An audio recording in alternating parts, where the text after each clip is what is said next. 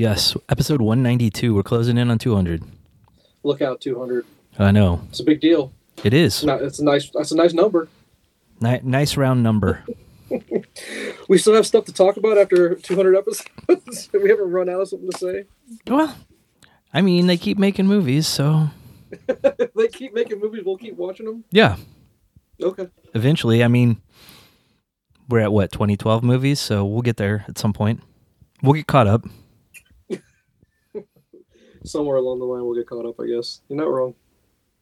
So, what's going on? You had a school thing tonight. What's going on with school? Well, Kaylee is she's working on the school musical. We've been on her about getting more involved in things. Yeah. I'm telling her, you're going to need it for college. Mm-hmm. So she's doing costumes. Okay. Right up her alley.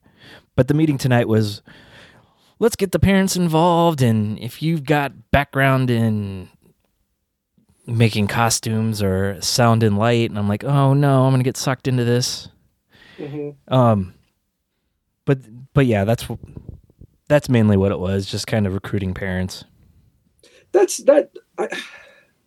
fine. It's a podcast, so we got to talk. We're filling time. Yeah. I want to share my 2 cents on that. I think that's ridiculous. I think it's ridiculous for the parents to do it. The whole point is to give those children exposure to do it. Now, if it's a matter of there just weren't enough volunteers to put on a production, as in there's not enough student involvement, I guess I understand. And maybe that's the case, and maybe I just don't know enough of the details. But otherwise, it should be all student-driven. And if it's not perfect, that's fine. Yeah. It's not expected to be perfect. It's not supposed to be a professional production. Yeah, and that's kind of what they were going with it. They don't want us to necessarily do it, but to share our expertise and help the kids learn that want to do the different things. Yeah. So, like, she's like, I've only been doing this for this school since 2017. Everything in here was already here, so I don't even know how to work it all. I'm like, that's a little reassuring. 7 years is not long enough to learn where the things are. Well, they only. Dude, I'm being a yeah, dick. No. I'm being a dick. I know. I'm just. Yeah, no. That went through my mind too. I'm trying to fight for you and your freedom, man. Well, I know. I'm on your side. I want you to have your freedom. Why do my kids have to pick the stuff that take up like all my time? Right. Well, these kids get in the way of that stuff, of your free time, right? At least with sports now, I'm not involved. I can sit back and enjoy it. Where when they were playing softball and baseball, and me being an assistant coach, I felt like I never just got to sit there and watch them play. I was always, all right, this person's up to bat, or I'm on the bases coaching, or I'm in the field coaching. So I never just got to enjoy it. So one of the things I said is, this high school stuff, I'm just going to sit back and enjoy. Yep. So with band, at least, I help them set up when they get on the field. I sit back, I watch them perform, and then I break it all down. I'm fine with that. That's good. Yeah, that's good. Yeah, that's all. I just try to fight for you, dude. Yeah. You need your time. Oh, yeah. But, okay, well, that's not bad. I thought there was a whole thing going on. Oh, no. It's 2024, so you never know when you called in for a school meeting. Yeah. I was like, I knew for a fact this ain't parent-teacher conferences. That's too soon. We just had the semester start, so it wasn't something like that. No, my kids are usually pretty good about that, the school stuff. Yeah. Or I thought they were going to come bring you in and be like, okay, you know how we used to have school buses? Well, there's no such thing as school buses anymore. Or, we're moving to a 4-day week because we can't get enough people to teach during the week or something. It's something crazy. Yeah. Because I'm ready for anything. You say it could happen in 24. I go, yep.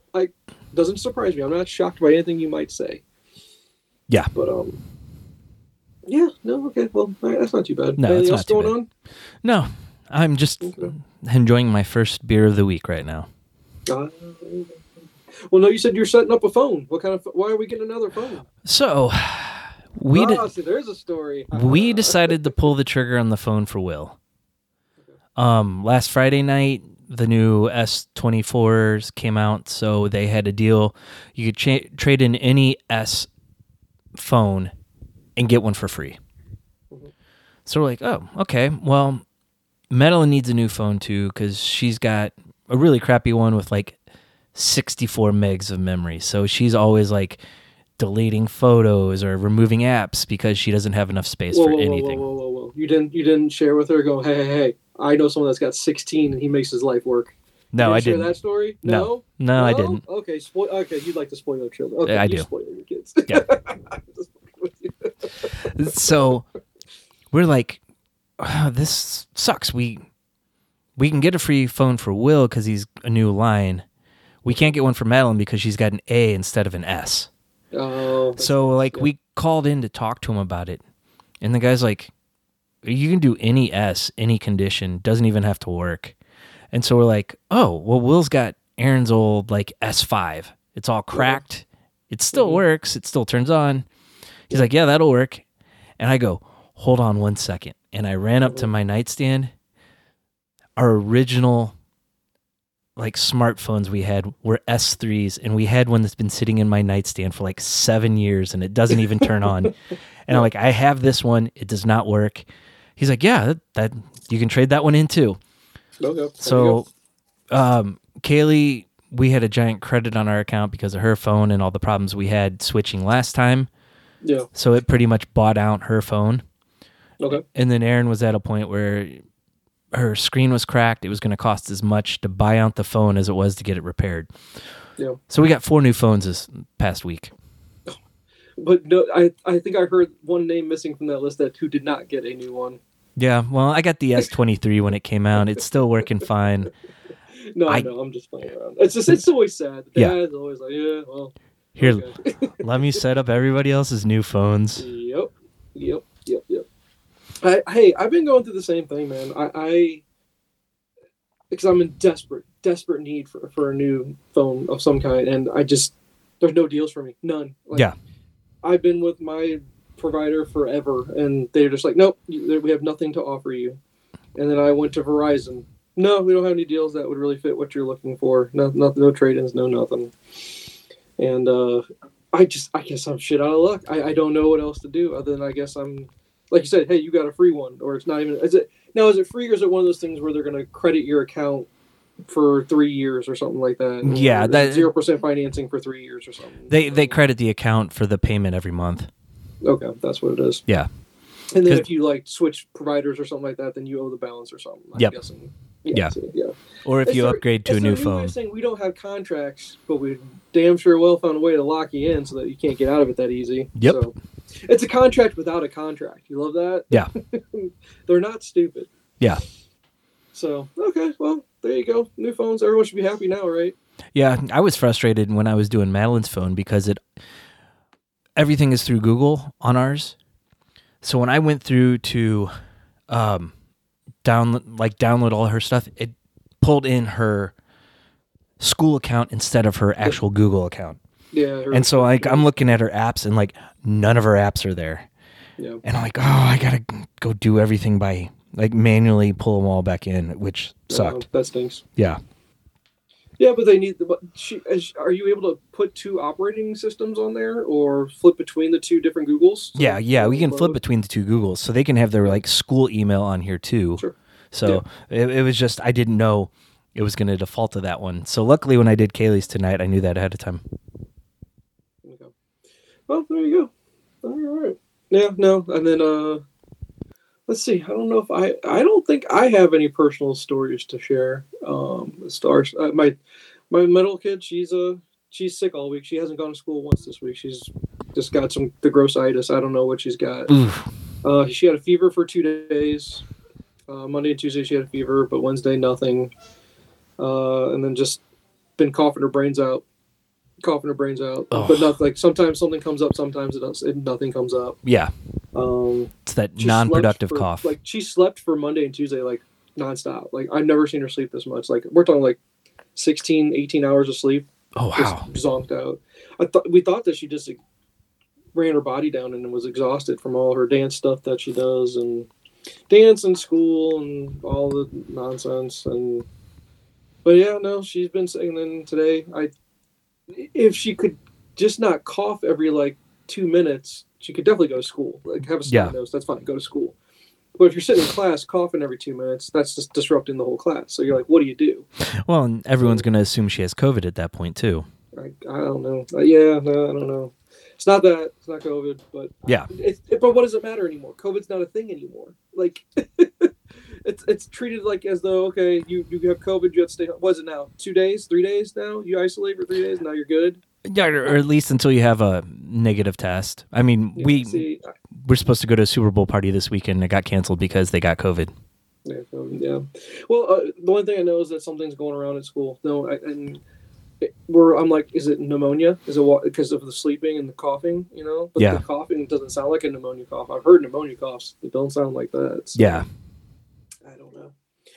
I guess what we're gonna tomorrow is like, and I'm like, do you need to go to the doctor? Like, I called the phone nurse today to say, do I need to bring her in? And they're like, no, based on everything you've told us, there's no reason to bring her in. She just got this. She might have just had a really bad cold. But I'm like, she had a fever. She's like, well, I don't know. And I'm like, you don't know, we don't know. And she's not dying, but she's just coughing her blood off. It's just like, good Lord, could you do? It's so annoying. Yeah. Oh yeah. It's hacking up all day long. Especially when you work from home. Yep. Oh my God. Knock it off. But yeah, no. And then I don't know if you're going through this with your kid as far as has she started the process for selecting courses for next year? Oh yeah. Yeah, see, yeah. My son has had to have his counseling appointments switched twice now. So he's still waiting to do that, but that's a big deal. Yeah. And then he's got to find a summer job. He's gonna try to find somewhere to work. Yeah. There's an ice cream shop not too far from the house, and there's like an sign up sheet or whatever. Yeah. Every possible sign up spot was already filled up once we got around to getting to it. I was like, oh, guess you're not gonna get a job there. Yeah. No, our girls are both. I think they've turned them in, but like, Madeline's like, I've got a plan. I'm gonna do it all on my own. I'm like, well, the school said we should look at it and go over with you. She's like, nope, I'm doing it myself. Kaylee, on the other hand, brings us hers, and we're like, well, are you sure you want to do this class? Because it's really not going to benefit you at all. Mm-hmm. She's like, well, I kind of wanted to do it, but I don't know. Maybe I'll switch. I'm like, just make up your mind. Well, that's what that's the thing. Yeah, I gave the kid the freedom to choose like this semester he's in right now. Like, he's taking a business course. I'm like, what the hell are you doing taking you have no desire to get a business degree of any kind. You're not going to, it doesn't sound like you're going to be an entrepreneur of any kind. So what, he's like, I just figured I might need to do that. I was like, okay. I just wish I understand how they think. Yeah. How a teenager these days thinks. I just don't get it. I will say the good thing about our school is they do make the kids take personal finance. Oh yeah, it's required. Yeah, but it's not until junior year. So yeah, he has to take that next. I think it's just one semester though, if I remember correctly. I don't think it's two. Yeah, I think it is for us too. Yeah, but yeah, he's taking that next year. No summer school this year. He decided he didn't want to do that. So yeah, you better get a good job to fill up your time, dude. I'm telling you, you're not gonna sit at home all day. So we're working through that, and then it's just a lot of it's like, I hate the fact, like, I'm going to assume, does your school, are they requiring a foreign language, or is it just recommended for applications? No, they require it. They require a foreign language. So yeah. The boys' school does not require it. It's not a requirement for graduation by any means, but they recommend the students take at least a minimum of 2 years for college applications. But then I talked to the kid. I was like, well, if you're not going to go to get a traditional, business administration degree, definitely not a liberal arts degree of any kind. If you're going to go to a tech school or go get, some kind of, I don't know, just a STEM degree of some kind. Or computer certification or something. Yeah. That's what I was like. If you're going to get a STEM degree of some kind, speaking a foreign language is not going to impact your degree whatsoever. No. Not in the least bit. Because you know what a technology nerd would do? They rely on technology to take care of that problem for them. Google Translate. Well, that's my point. Yeah. They would use some kind of translating software to take care of it. But I go, now, mind you, sure, what if your translator runs out of batteries or runs out of power or the apocalypse happens?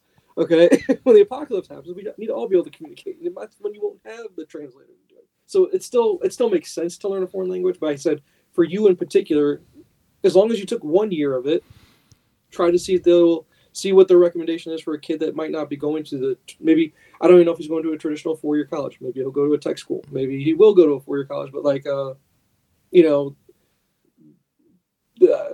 I don't know, somewhere that does 4 years of just all STEM stuff. And I was like, those guys probably don't care too much about what's on your foreign language. They would rather see what did you take as far as STEM courses.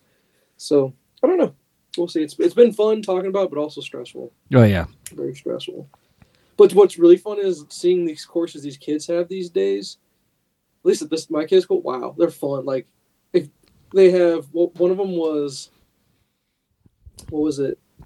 Foreign policy and terrorism or something like that. Like they learn all about all that stuff. I'm like, well, I told them, I was like, hey, you have to remember what school you go to. This was at one point a Naval Academy school. So this makes total sense that that's available course for you to take. Yeah. Yeah, no, we'll see. He hasn't finalized his selection yet. He still has to meet with this guy, and let's see what he says. That's what I told him. Let's see what advice he gives. Yeah, and maybe we can meet with him more often. Is what we really need to be doing. Yeah. No, so. Our school has a class on pop culture. Oh wow! I'm like, Kaylee, cool. Take that one. Yeah, but what does that really do for you? I guess if you want to be journalism, I guess. If you want to like pop culture journalism, I guess that makes sense. Well, or if it's just this is part of American history, I guess we could say that. So part of what they're doing with the school district is they have these paths that they can take, and if they go down one of the paths, they get a ribbon at graduation. Mm-hmm. And so she was like one course away, and it was like either like a current event type class or a pop culture class. And she was going to do the current event, and we're like, well, you got to remember too, a lot of what you're going to get on this is your teacher's perspective. Mm-hmm. And like, we want you to make your own perspective on what's going on. We don't want other people influencing it. We want you to be the one in charge of it. Mm-hmm. And so she kind of was thinking about it. I'm like, do the pop culture one. There's going to be a lot of stuff you like in there. You like movies, you like music, you like television. You're going to probably get all that stuff in there. So I don't know what her final decision was. Oh, okay. She probably still took her invites. God damn it. Yeah. Not going to listen to Dad, duh. No, God no. What do you know? You're a dumb old man. I know. So, with an award-winning podcast, though. I know. Hell yeah. We might be able to school her in a thing or two. Yeah. So I don't have car drama, but my sister has car drama. You want to share car drama from my sister? Sure. Got rear-ended by another kid from my son's school. She's picking up her son. Destroyed her back end. Absolutely destroyed it. Have not heard back yet whether or not they've totaled the car out. Yeah. Because it might just get totaled out. I mean, it's drivable. It's definitely drivable. But the trunk's gone. Like, the trunk's just been crunched in. Oh, wow. He's got... My brother-in-law's got bungee cords wrapped all around it. Just trying to hold it all together, I guess, in one piece until they get to the body shop and let the body shop make their determination. Yeah. But it's just that... It sucks that our... I don't know how else you would do it, though. I know insurance is an imperfect thing. It's just... It's imperfect, but you need it, right? Yeah. But for the person that got hit... When your car is owned without a loan of any kind, you had no car payments, car worked just fine. Mm-hmm. Car was perfect. Why is it now all of a sudden my problem that you gave me the value for what the car is at that point? And you think I'm going to be able to, in this day and age, find another car of equal value that looked as nice as it was, ran as nice as it was, had the mileage that it had, and then all of a sudden I now had to go find another car, and who's got... The insurance will never... cover the cost of another car. They'll never do that. At least not all the way. And so either you're out of pocket to cover the difference, or there you go, you're stuck with another loan. I just hate that. And I wish there was a way to fix that. When you're not at fault, when you're the victim of it. And couldn't there be some way that they could find a middle ground between what you're charged in taxes for the value of the car and what the insurance company determines the value of the car to be? Because, man, you get killed on taxes on the cars nowadays. Because they have the value so high because of the resale market, but insurance still has the lower of the value. Yeah. Well, and as far as the dumbest thing that our state does with the taxes, they don't let you finance the taxes because tons of people just can't do that. That's why you see the temporary tags everywhere. Yep. I'm like, just roll it into the financing. Roll it in, pay the taxes as part of the whole thing, and that's how people. Then we get rid of that issue altogether. But we just don't live in a world of common sense. No. And then their whole point is, well, everyone's going to default on those loans and our taxes won't get paid. I go, that's the issue. It has to be where it covers it, where the loan covers it, when the loan covers it, it pays the taxes. Yeah. It pays it right off the bat. So. Yep. I don't know. Imperfect world, imperfect system. But it's the only system we got. Yeah. So, all right. I feel bad for him. It sucks, but yeah. Anyway, that's the catching up portion of the episode there. So, what news articles you got? Well, first I'm gonna go through my beer. Oh, sorry. Yeah, duh. Sorry. Award-winning beer podcast where we mention a beer for about 1 minute. Yeah, of course. And this is kind of a repeat beer. It's Perennial's Sump Coffee Stout, but this is the 2024 version. Last time I had I think I had 22 last time. Okay. And I'm pretty sure we've had 23 on here in the past as well. It's so damn good. And I'm sorry, Perennial, what's it called again? It's Sump. Sump is a coffee brand in town. Okay. The coffee origin is Guatemala. Okay. 11.5%. Ooh, I like it already. Oh, it's so good. This sounds familiar. Guatemala and the higher ABV sounds very familiar. It's got the Grim Reaper in the can. Oh, that's awesome. Yeah. That's awesome, dude. Yeah. Nice. Big fan of this one, but it's out of 5 pints. 5 pints. 5. Look at that. And that's before even finishing it, where you don't have the spirit world impacting your impacting your decision. I like it. And this is like an $8 can. Oh yeah, yeah. Well, I get that.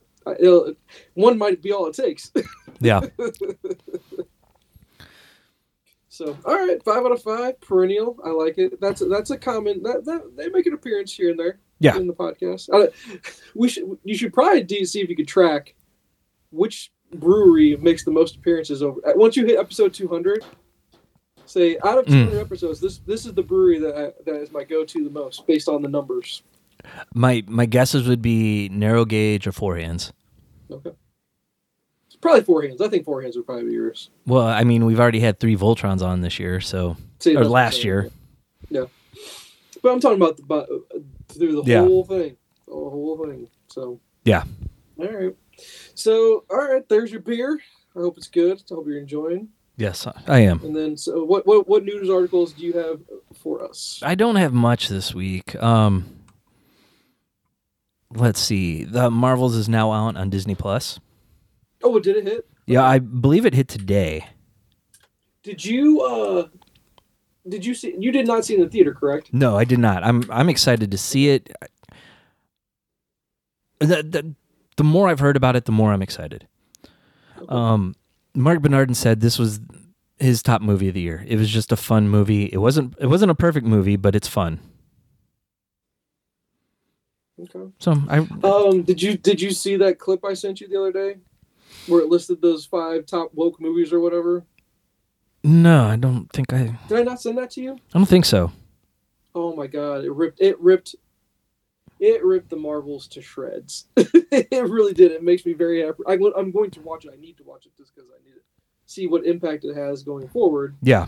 But it did not do well as far as that review. But then it showed the tomato thing, the tomato rankings or the metrics. Yeah. I think the audience score was not very strong. I think it's way down, like in the 40s. I think maybe 40s or 20s. I thought. Yeah. Let's take a look here. Marbles, Rotten Tomatoes. But yeah, no, I'm glad. I'm gonna watch it. I'm definitely gonna watch it. I don't know if I'll get around to it this weekend, but it'll get watched. Yeah, I think the plan might be tomorrow night. A nice Friday night viewing of it. Okay. So. Well, I got a headline that I just looked up. Can I share this one? Yeah. Did you see the movie Candy Cane Lane on Amazon Prime during Christmas season? No. They took an actress from that movie, and she's going to join the cast of Daredevil Born Again. Okay. It does not say in this article, I'm skimming over pretty quickly here, it does not say who she is going to play, though. I don't know. And then I also, before I hopped on here, there were some arguments or complaints about, I guess, Bullseye's going to make an appearance in Born Again. Yes, they've already shown a picture of him. And they're complaining about his costume. I don't mind it. Oh, I don't mind it either. I don't think. I mean, it's okay. I mean, it's a black version of the Daredevil costume with I think it's like a gray bullseye on his forehead. Bullseye, yeah. I get it, because you're going for that dark look, and you're making it more realistic. And if you're a villain, I don't think you want. Do you really want to stand out a lot? I don't know. And it makes sense where if this guy, if you're saying Bullseye is the greatest shot ever, right? He's a sniper. Well, a sniper always blends in. Yeah. It makes more sense that way. But that's just me and my 2 cents on it. Yeah, I saw it and I thought it was really cool looking. I showed it to Will and he thought it was cool looking, and he's not even seen what Bullseye was like in the show. Yeah. That's something we're going to sit down and watch, I think. And I thought I told you, we talked about before about one of the villains that's going to show up is Muse. We talked about that, correct? I don't think so. Okay, did you ever read the run where Muse was the villain? No. Oh, it's a good one. Good villain. It's a little less known. I'm trying to think of who the writer was during Muse's run. I almost want to say it was. God dang it! When Daredevil went back with the black costume. Okay, was that Wade's run? Or who? Charles Soule. I think I want to say Charles Soule. It was a character he came up with. Okay.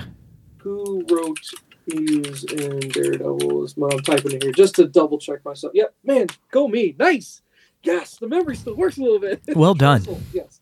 2011. Okay. First song. Charles Soule and Ron Garney. And Ron Garney's art is amazing on that run. I liked it a lot. Okay. I've been seeing those trades pop up a little bit, and I'm wondering if I should pull the trigger on them. Oh, yes. Charles Soule did a great run. I thought Charles Soule was a great Daredevil writer. Enjoyed his run very much. Okay. But then here's the thing. Daredevil is not the most popular MCU character as far as the movies goes. Right. But he's the one character, it seems like every year, he's up for an Eisner Award. The writers love Daredevil. I don't know what it is about Daredevil they love so much. Maybe it's just because he's a tortured soul. You know what I mean? He's a little more grounded than a lot of the characters. He's grounded. You're right. Yeah, I agree with you on that. It's just, there's something about Daredevil every single year. Eisner. Or when you read your top 10 comics of 2020, whatever, right? Yeah. Every year, Daredevil makes the top 10 list. I mean, you had your long run with Mark Waid, it was, and then even go back to, I think Zdarsky's run in 23 got super big praise, right? I read part of it. It was really good. Yeah. So go back to Bendis. I mean, his incredibly long run, that was just amazing. Yeah. Brubaker following up. Yep. I mean, who thought someone could follow up as well as they did? And Brubaker killed it. I mean, I even reread Kevin Smith's arc, and that still holds up. Yeah. So, and I'm sorry, did I even mention her name? I don't even know if I mentioned to start this off. I don't know. I have no clue what she's been in. Her name is Janiyah Walton, if I'm saying that correctly. Janiyah, I don't know. Yeah, don't know her. Don't know her at all. But I don't know who she's going to play. But there you have it. Yeah. So excited about that. Hopefully they've got things figured out with the Punisher show writers. Maybe getting a few things corrected. They're the Daredevil. Yeah. Yeah. Yep. It sounds like they do. No, they brought in the Punisher showrunner to. Oh yeah. Yeah. To get things, because they scrapped it and started over pretty much. Right. Which they should have. And I mean, you're getting Foggy and Karen back now. Punisher's going to show up. It sounds like it's going to be a lot more solid than it originally was going to be. Let's see here. I want to read this article real quick. I should have read the articles before we started this, but there's an article on here I'm reading where it says, "Why did Wolverine stop wearing his brown costume?" Do you know the story behind why he stopped wearing the brown costume? No. I don't know either. I'll have to read it. Right. I don't want to read a whole article while I'm going over this. Well, I'm just trying to look at headlines. I got something else for you then. What you got? The Rock is back in the WWE. Mm-hmm. And it's causing a big stir with fans. Yeah, and I think so. I saw an interview or a clip of an interview with Cena about it. Mm-hmm. I think, and they were talking about because it's him versus Roman Reigns, right? Yeah, and how it screwed Cody Rhodes over. That's what the big controversy was. Yes, it's because Cody was supposed to be the main spotlight. Yep, because they've been setting it up for a while. Cody wins the Royal Rumble, so he gets his title shot. Yeah, and he comes out to confront Roman Reigns on SmackDown last week, and he's like, I'm gonna finish my story, just not yet. And then The Rock's music hit and come out. Oh man! And so there's multiple things.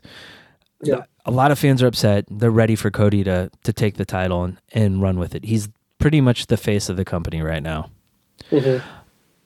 Secondly, The Rock got put on the board of directors for Endeavor, who owns WWE.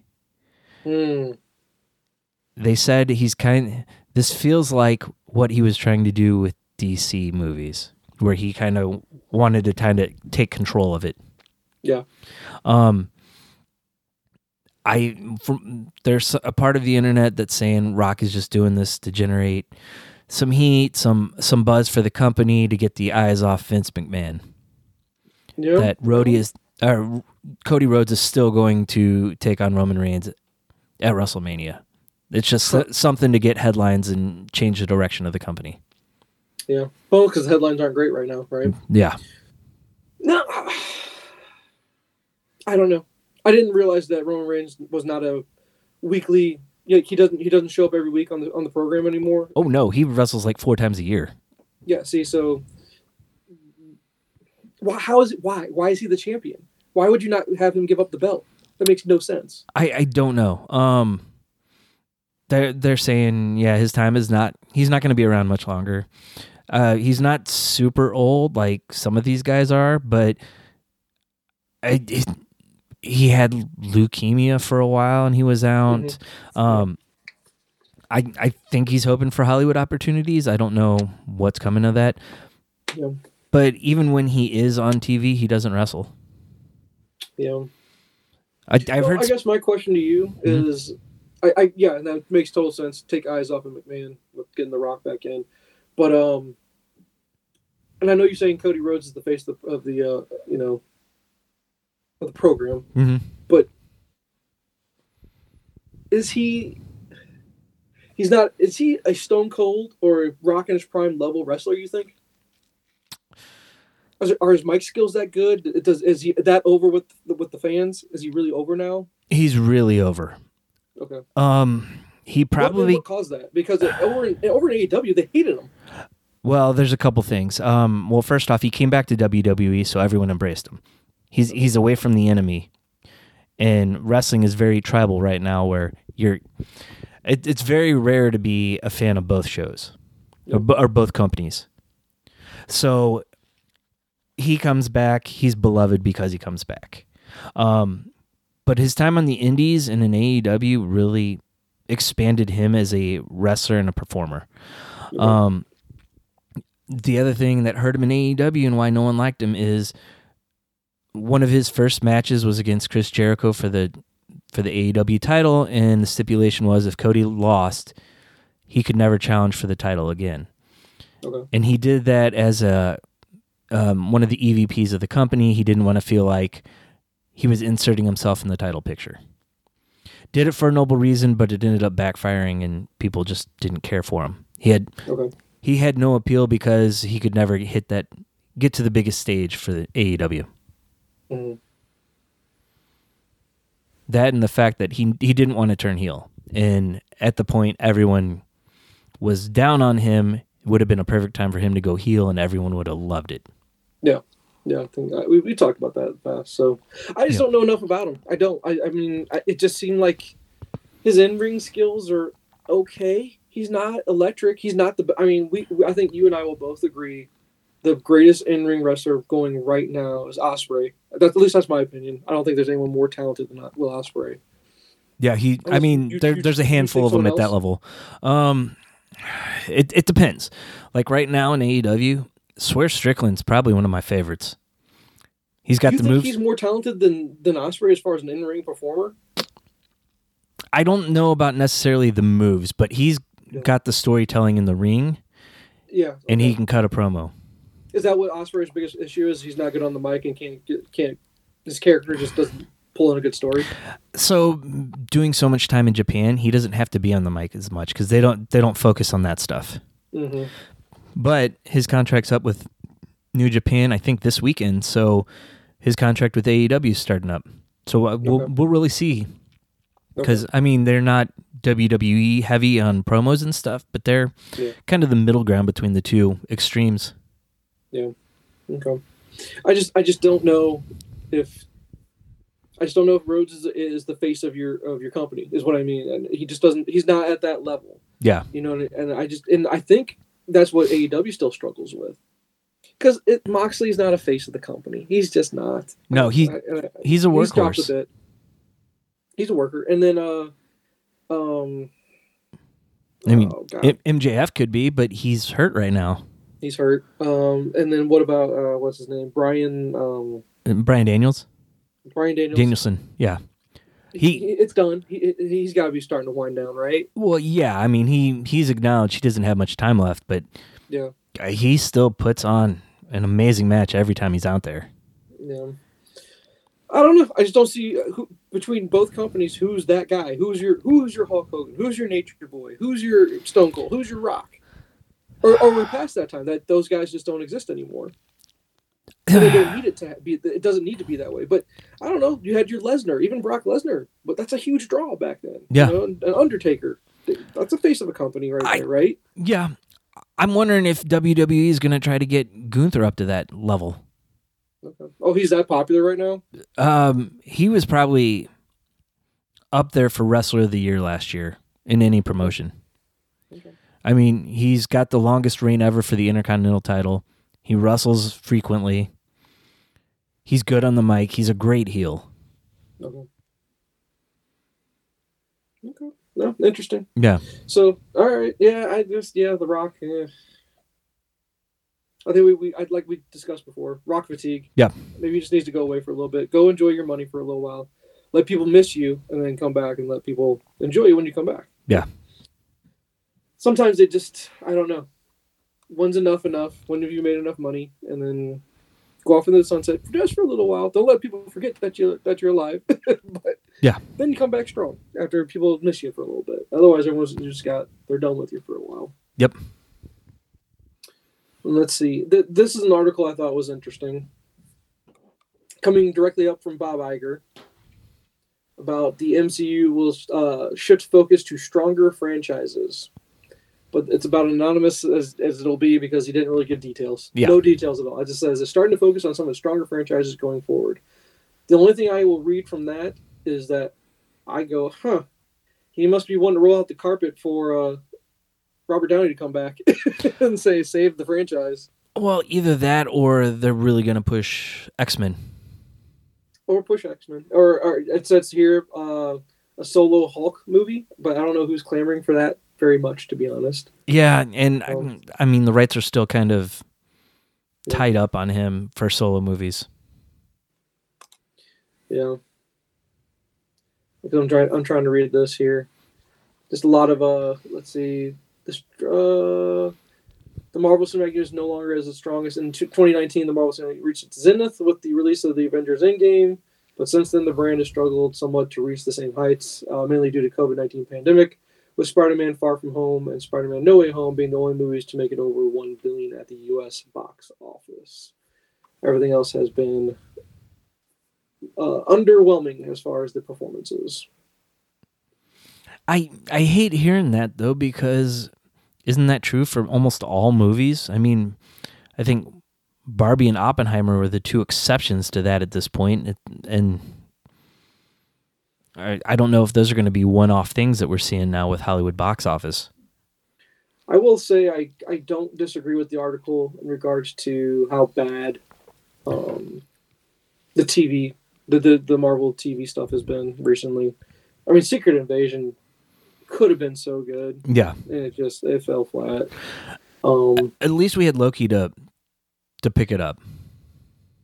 I agree, but I don't think the mass general audience watched Loki. I think the hardcore nerds and the hardcore MCU followers liked Loki and watched it. Yeah. But I don't think people were drawn to it. I don't think people cared enough about the character to flock to it. Yeah, which is stupid because I loved Loki season 2. I thought it was incredible, right? And I think it suffered a little bit with Jonathan Majors nonsense. Maybe that hurt from the mass general audience.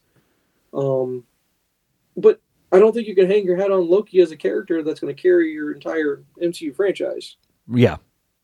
So I think that's the problem there. Especially when they ended it. Saying that, hey, Guardians wasn't a flop. Guardians Volume 3, that came out, and that was not a flop. No. It could have been. How much did it make? Just because it didn't make so if a movie doesn't make $1 billion, it's a failure now, I guess? Or at least for Marvel movies. I mean, I don't want to say Marvel movies, comic book movies in general, because the big thing about Aquaman 2 was, well, the first one made $1 billion, so why wouldn't the second one? I'll look that up here in a second to see how much Aquaman 2 made. It had to not make very much, but I think it still made more than all the other DC movies that came out this year. Oh crap! I put in Guardians of the Galaxy instead of Volume 3. No. The first Guardians of the Galaxy hit $773 million. Let's see what Volume 3 did. $848.6 million, and that's a flop at the box office. Really? Get out of here. Yeah. That's now, mind you, that's worldwide. It's the fourth highest grossing film of 2023. It was nominated for Best Visual Effects. Yeah. I mean, what more do you want out of an MCU movie? It's great. I think people need to reset their expectations.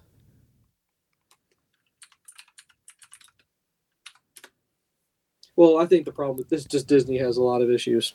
And how Kathleen Kennedy still has a job. I'd love to have that kind of job security. whatever skeleton she has on people in closets. Good on her. I think if The Mandalorian wouldn't have been such a big hit, she'd probably be out. She'd be gone by now. Yeah.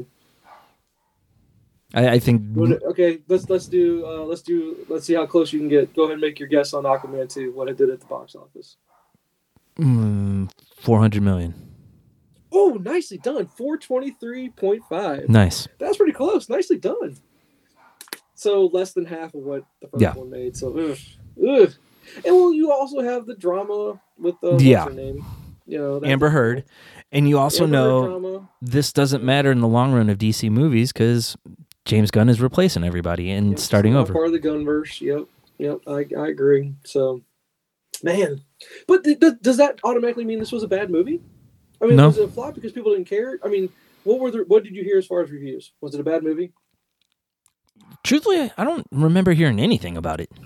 Right? That's what I'm trying to understand. Was it bad or not? Yeah. Because who watched it? I don't know who watched it. Oh, dang. 34% on Rotten Tomatoes, so it was certified rotten. But here's the funny thing. Check this out. 81% audience score. So those that did go and spend their money on it, they enjoyed it. Yeah, I'll wait till it comes out on Max. Oh, yeah, for sure. No, I totally agree with that, but I'm just saying. Yeah. Well, and here's the funny thing. It was certified 66% fresh for just Aquaman 1. Yeah. And only a 72% audience score. So those that went to go see the follow-up, the audience liked it even better.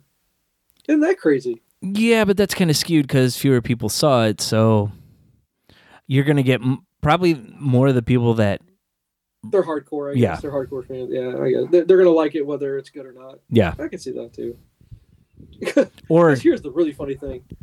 38% for Black Adam on Rotten Tomatoes, but 88% audience score. Get out of here. That movie was garbage. So it also makes me wonder how much of that is the Snyderverse fans that were going out there just I'm gonna rate this higher because it's part of the Snyderverse and maybe we'll get James Gunn out of here. Because there's still a large contingent of people that are like that. I don't think Snyderverse plays into the Black Adam part of it. I really don't. Now for Flash, absolutely, because here's Flash's score: 63% Rotten Tomato on the critic score, 83% for the audience score. God, did they watch the same movie we saw?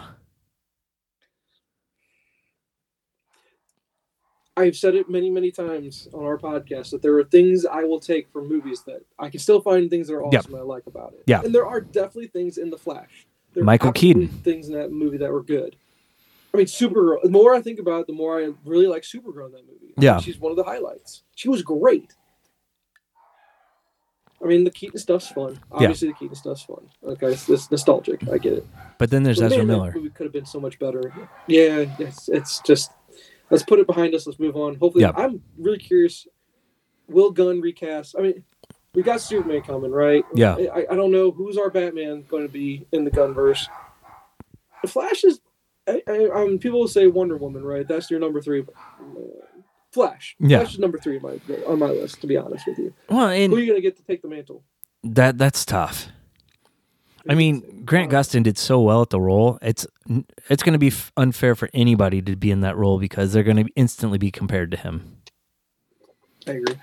And that turns into the question. You reach out to Gustin and also to Stephen Amell, who played Green Arrow. What do you think? I mean, why not? If people like him, yeah, go for it. But that's a different universe, multiverse. I get it. Yeah, and the Stephen Amell version of Green Arrow is a lot different than what we get in the comic book. I could see James Gunn being a lot more authentic to the character. When you say authentic to the character, what's your version of the character that you're thinking of? Because when I think of the character, he's not funny. He's not funny at all. No, but I feel like he's a playboy. He's definitely a playboy. Yeah, they didn't focus on that part at all. I feel like horrible family man. Yeah. I feel like the Amell version though is more like a mashup of the character with Batman. I agree. Very dark version of him, where Ollie isn't necessarily always a dark character. No, he's not. No, not always. No. His friendship with Hal, that's a big deal. Yeah. Right? I mean, they're focusing a lot right now on his family, because, I mean, in the book, he's got Speedy and Arsenal. Mm-hmm.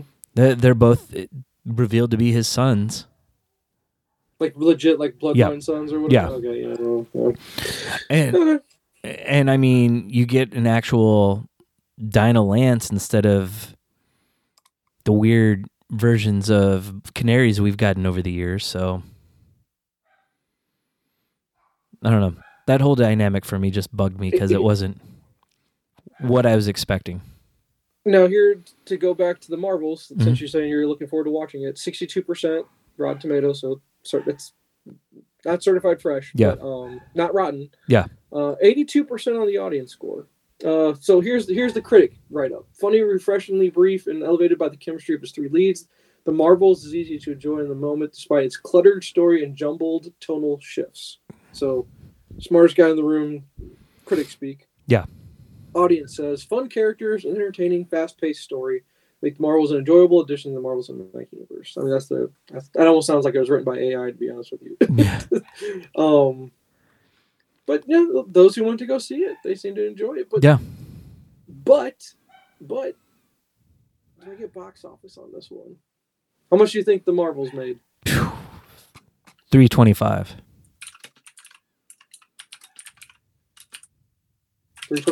Yeah, is what you got. That's my guess. Yeah, you're a little short on that. $439. Oh, okay. It needed to earn $700 million to become profitable. The only thing I didn't know about, which I saw in that clip, I could have swore I sent to you. Yeah. Was there is a moment in the movie where it almost turns into a musical. Oh. There's a singing portion of the movie, apparently. Bollywood scene would be my guess. Dude, I don't know. It's some guy named Park Seo-joon. Is Prince Yan. I guess that's part of this. I don't know.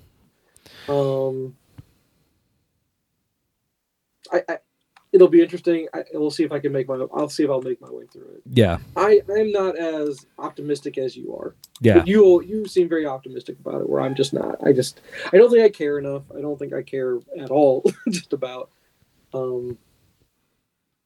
We'll see. Yeah. My question is, does that box office performance, does that kill Brie Larson as the character? Or do we care, or is this character going to move forward at all? You know, are they just going to drop Ms. Marvel and Captain Marvel from the lineup, basically? She's not going to be part of the Avengers lineup or anything like that. Or maybe used in a lesser capacity. Possibly. I don't know. Yeah. I don't know. I do not know. So, all right. Those are our I don't think I have any other articles to delve in there. Not that I can do right now. Yeah. No, I don't have anything else either. So you want to get to the Harrison main... Ford is in Captain America 4? Yes, he's taking over for General Thunderbolt Ross. That's right. I forgot about that. Yeah. That's right. Okay. How many Thunderbolts are we going to get, man? We're going to get a lot of Thunderbolts out of it. Yeah. He's too old to be Red Hulk. He can't do it.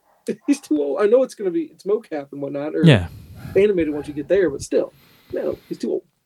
Yeah. He doesn't have to move around much. You're being optimistic again. Stop it. Yeah.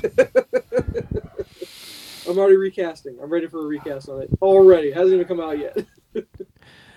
All right, let's get to our main topic. Hold on. No, there was one thing I wanted to look at here real quick. Okay. Hold on. I wanted to see this. These are... This is because it's the Marvels when that came out. Never mind. Disregard. Okay. Disregard. Well, okay. Topic. What do you got? All right. You're creating a comic book club for people that aren't familiar with comic books. What are the first three titles you do? I thought about that when we discussed that we're going to do the topic, and the question is, do you go tried and true and go to the big two and say, here's your Marvel book and here's your DC book, or do you pick the three that you think would be, it doesn't matter what company it's from, but you're trying to show them that the graphic novel or the medium of comic books is more than what you think. It's not just superheroes punching each other out every issue. Yeah. So if I'm going to do that as far as the book club and you have to choose three books, what criteria do I use for that? I did not go with showing like what the big two can do and then find a third book. So I threw this on our Facebook page, and Marcus was one of the first people that replied to it. And his was the perfect way to do it if that's what you want to do. And he did Kingdom Come for DC. He did Marvels for Marvel. And then he did Mouse. I think those perfectly encapsulate a DC book, a Marvel book, and then an indie book. Yeah.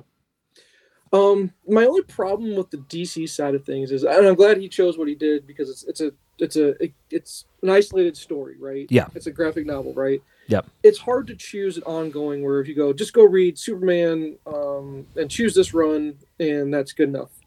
Versus it's one that if you choose a run, it leads into more after that, and there's an ongoing story, and that's hard to explain. And the biggest problem for a new comic fan, and even for fans like me that love comics, been reading them forever now, is there's just too much. Yeah. And you get overwhelmed that if you don't keep up, you'll fall behind. Where's the jump on point? Which I appreciate what Marvel did there for a bit. Remember when they did their point ones? Oh, yeah. That was an indicator saying, hey, jump on here. This is a good jumping on point. Yeah. So at least they were aware of the fans, and they were aware of, like, if we're going to bring in new blood to the industry to keep selling floppies, we got to make it easier for people to not be intimidated to jump on board. Yeah. So I made my list. I just chose three books, but the more I thought about it was I wanted to represent DC and Marvel, just to go, hey, if you're going to be reading comics, these are your staples, to be honest with you. And everything else is really hit and miss. It's personal preference. So I don't think I chose books per se or runs. I said I listed two characters from each one to just give you a taste of what you're going to go for. Okay. So these are not my books, but these are my recommendations for characters to a book club, saying just choose anything with these two characters in it and jump on board that way. So let me get those two out of the way before we actually get to our three books that we recommend. So my two characters one from Marvel, one from DC. My Marvel character is Daredevil. Yeah. Because I think it's totally accessible. I don't think it's overwhelming. I think you jump on board with Kevin Smith and then you go and you run from there. Yeah. And you don't really need to go all the way back to the old stuff, because a lot of the old stuff, it's dated. The art's not as great. It's very wordy. All the stuff's super wordy. Yeah. If anything, you could go back to Man Without a Fear and get the standalone origin story from Frank Miller. Yep. Yeah, or that. Yeah, you're good there. Yep. And that's a good recommendation. And I didn't choose for DC Batman because that's just completely overwhelming. Yeah. Completely overwhelming. And truthfully, a lot of the Daredevil character is stuff you could see in Batman. Yeah. Yeah. I get that. Yeah. And so I try to think of what character could I pick that's not going to be completely overwhelming. But then I stopped myself and I went, they're all overwhelming because they've been around forever. Yeah. Every single DC, the big characters, all the big characters are yeah. completely overwhelming. And you need to know, you almost need to have a little bit of background to know what you're getting yourself into. So then I just went simple with it, and I went with Superman. Yeah. I said, he is Americana. Some find him boring, but even those that find him boring can still appreciate what Superman stands for and where they're going with it. Yeah. You could even say, don't go with regular Superman. Maybe go with Jonathan. And have people jump on board with Jonathan. And that's, if you're trying to say, hey, it depends. It depends on who's joining our book club. How old is that person joining the book club? That would have a big impact on it as well. Is it woke book club? That's the question. Yeah. So, but even if you're not, even for as much controversy as Jonathan brings, I still love the character. I don't care. I love the character. And he's still a good representation of what Superman's supposed to stand for. He brings out the best version of Superman. Correct. Yep, I agree with that wholeheartedly. So, I mean, if you wanted to do a one standalone, you could do All-Star Superman, where you get the best aspect of Superman, the character, and it's not set in all the continuity that has come before it. Mm-hmm. Yeah, no, I agree. And so those would be my two recommendations for characters, if you want to go from the big two. But my 3 books didn't come from the big two, because I wanted to represent what comics mean to me, and wanted to prove to people going, oh, this is, you're not reading John Locke's, capitalism or whatever he, all that crap where you're supposed to be reading things to get smarter. Oh, yeah. Because for me, this is an escape from real life. I get enough of the real world stuff. This is supposed to be what I enjoy. So book club. How do you want to do this? You want to go 1, 1, 2, 2, 3, 3, or how do you want to do it? Yeah, we can jump back and forth. Here, okay. I'll give you what I was thinking. Okay. I also thought about going explaining the big two, but I decided to go with 3 things that went different directions that showed what comics could be. And I had a lot of that I considered, but I didn't do. Like, I thought about that Brian K. Vaughan run of Runaways. Mm-hmm. It's just a fun comic, some superhero stuff in it, but it's a different story than what you could necessarily get picking up an X-Men book or an Avenger book. Yeah. Mm-hmm. So yeah, I've got one of my 3 books is from the big 2. Okay. Ooh. Okay. Yeah. Surprising, but cool. All yeah. Right. So go with your first one. Okay, so the first one I put was Sweet Tooth. Well done. It's such a well-crafted story. And what was that? 6 trades? Yeah, if you include the epilogue series he did. God, so good, man. Yeah. So good. Good call. And the problem was, I put that first, and I'm like, I could just do this list off Jeff Lemire books. Because you could do Royal City or Essex County, which would be totally different from Sweet Tooth. Mm-hmm. And then to represent superheroes, you could do Black Hammer. Mm-hmm. But I couldn't do that, so... Okay. So yeah. Because this is not the Jeff Lemire book club. Right. It's all right. Book club. So, okay. So that was your number. So your number 1 is Sweet Tooth. Yes. And then what was the premise of that? Why choose that to present that to somebody? It's a well-rounded story. It's not your typical superhero book when people think of comic books. You think a little bit reading it. And it's got maybe a little more fantasy aspect, post-apocalyptic future, all kinds of different aspects that you can put into a comic book. One of the best compliments I'll give based on your description right there was it's the anti-Grant Morrison book. Yeah. It's accessible. Yes. It's accessible. It's Lone Wolf and Cubbish, which that story is just, it's relatable to everybody. Yeah. Right? And everyone enjoys the Lone Wolf and Cub story. Yeah. Artwork is beautiful.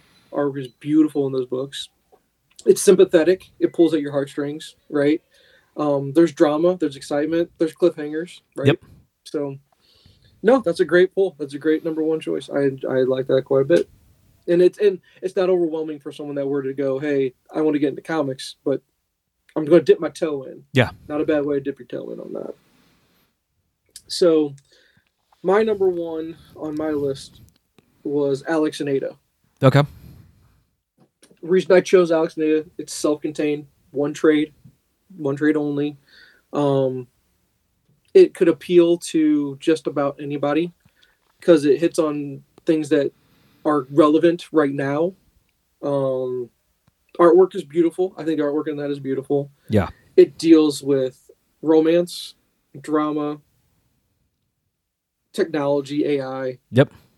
A lot of right and wrong. So it has morality. It's a morality tale. I think it was just simple to get into, but yet complex enough to push the boundaries. Kind of like Sweet Tooth in a way, but like you said, where it makes you think a little bit. And actually, I think Alex and Ada made you think quite a lot. Yeah. To be honest, I think it makes you think a whole lot. Makes you think about what constitutes a real relationship. And I just wanted to get something that wasn't capes. I didn't want capes. Yep. But I also didn't want it to be so dark that it turned someone off to go, man, this is just, it's like 100 bullets.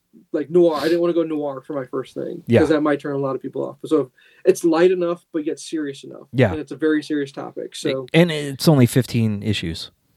yeah. So super simple to get through. Yeah. Yep. Okay, so what's your number two? All right. My two is the polar opposite of Alex and Ada. So this is one I just finished, Bone. So the polar opposite meaning is going to take you a long time to get through that. It took me about 10 days. It was about 1,300 pages when you read the full collection of it. Wow. It goes so fast, though. Does it? Okay. Give me the synopsis of it again. All right. So, Bone is actually a race of creatures. I was explaining them to Erin. I said they almost resemble Snoopy. Mm-hmm. She's like, so they're dogs. I'm like, well, they're not really dogs. They're just kind of these own creatures that were created for the book. It's very Lord of the Rings-ish, where it's good versus evil. The bones represent more of the hobbits that are kind of along for the journey. And the basic premise is they end up they're kicked down to Boneville because one of them is a con artist. And they end up in this valley with humans. And the humans are discovering that these wolf creatures are starting to attack and breaking a treaty because an ancient enemy is coming back to fight, and it's leading to a big war. It's just such a captivating story. And like I said, I read the whole thing in about 10 days. Interesting. Yeah. 1,300, that's a lot. Yeah. It's a lot, but you said it goes quick. It goes really quick. No, my question is, does the was it writer and artist? He did both, or was yeah, I believe Jeff Smith is his name, and I believe he did both. Now, if you had to say, is Jeff Smith a Stan Lee kind of writer, where he writes all of the dialogue possible, or is he more like a Robert Kirkman writer that gets across the story without using every word in the English language possible to him, where it's like, hey, pretty concise? More along the Kirkman lines. Okay, I prefer that. Yeah. I don't need every thought put into a bubble. You know what I mean? Yeah. It's just sometimes it's just too much. I mean, that way. The worst case scenario is when they switch between issues, you get a little bit of recap. Mm-hmm. But that's the worst of it. Okay, interesting. Okay. And so 1,300 pages. How many issues is that? Oh gosh, not sure. I might have to look that up real quick. Because that's the hard part about it, would be trying to convince someone that's never read a comic book before. Hey, dive into this thing that's 400 issues or whatever the case may be. Yeah, I know it's quite a few. Oh, it says 55 issues. No, not for 1,300 pages. Yeah. Something doesn't seem right then. They might have been a little bit bigger because originally they came out by a company called Cartoon Books, and then it switched to Image, and then went back to Cartoon Books. It was never on a regular schedule, and I think each one kind of fluctuated a little bit. So they never came out as floppies then. Okay. No, so it did. It did. It was. Okay. It says it's 55 irregularly released issues from 91 to 2004. Wow, that's a long span. Yeah. But now, mind you, he did all the work himself, so yeah. I understand it taking that long. Yeah. That doesn't shock me. So. Okay, so no, that's a good point. All right, and it covers a lot of bases: fantasy, adventure. Oh yeah, a lot of fantasy. It says like the three Bone characters are in the mold of Donald Duck or Bugs Bunny. A lot of fairy tale to it. A lot of fantasy aspects. Adult or more? This could be a kid book. Kid book. Kaylee actually read part of it in elementary school. They had it in their school library. Okay, interesting. Yeah. Very accessible too. So my number 2 was Stolen by Marcus. So Mouse was my number 2. Okay. If this is a book club, this is about as close to a book that you're going to get. You know what I mean? Yeah. It's not a comic book. It's you got the word bubbles, you got the cartoons, you got you got a race of mice representing the Jewish people, and then you got the cats being the Nazis. So, yeah. It's a beautiful book. It's a way for people to learn about that time period in a different manner. It's sad, heartbreaking at certain points. The art is it's different but beautiful in its own sense. It's not. I can understand why certain people don't find that art, because I mean, it just seems like art has evolved from when comics first came out, or not first came out, but you see the evolution from the 1930s till now. Yeah, it's just breathtaking what these guys do. And every artist has their own style. I get it, but for the most part, everything looks fantastic. And the fact that this is more gritty, it has that gritty black and white. Of course, black and white. It's very gritty looking. Well, and that's part of, I think, what makes it appealing too, is because it's just basic. Yeah. You don't have the inking and the coloring to really make the images pop. Yeah. And it makes you focus in more on the story than necessarily what's being drawn. And it's a tug at the heartstrings as far from a family standpoint. You could look at it from a father-son, but a parental relationship, Yeah. You have that aspect of it. I just don't know how it's not accessible to everyone. Yeah. Because it's something we all know about. It's just a different outlook in regards to, here's the story presented from a way that's just outside the box. Man, it was beautiful. Beautiful book. Yeah. My college had a history course that used that as one of the books you had to purchase. Yeah. So that is just, I'm sad I found it so late in life. I wish I would have found it much younger and maybe try to do a annual reading of it, or every now and then just try to pick it back up. It's hard though. It's not something that I guess you got to be in a certain mood to want to read it. It's hard to revisit, but just beautiful enough to do so, I think. Yeah. So. I ended up finding a copy of it on Facebook Marketplace for $5. Yeah. I think it was someone probably read it for college and just wanted to get rid of it. Perfect condition. Yeah. And I think it's getting a resurgence now, just because I think a lot of people are using it, like you said, in a classroom setting. So the fact that it could be used in a classroom setting, I thought a book club, perfect setting for it as well. Yeah. So, all right, what's your number 3? All right, number 3. To encapsulate one of the best superhero books I've read, I went with the Batman Court of Owls.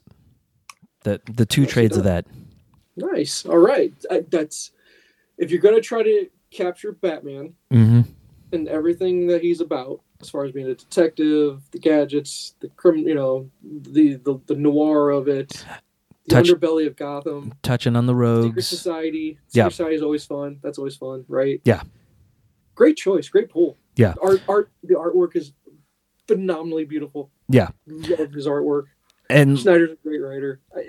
And like I said, I wanted Black Hammer for this spot, but since I already had Lemire, I thought this was like the next best superhero book I've read in the last probably 5 or 6 years.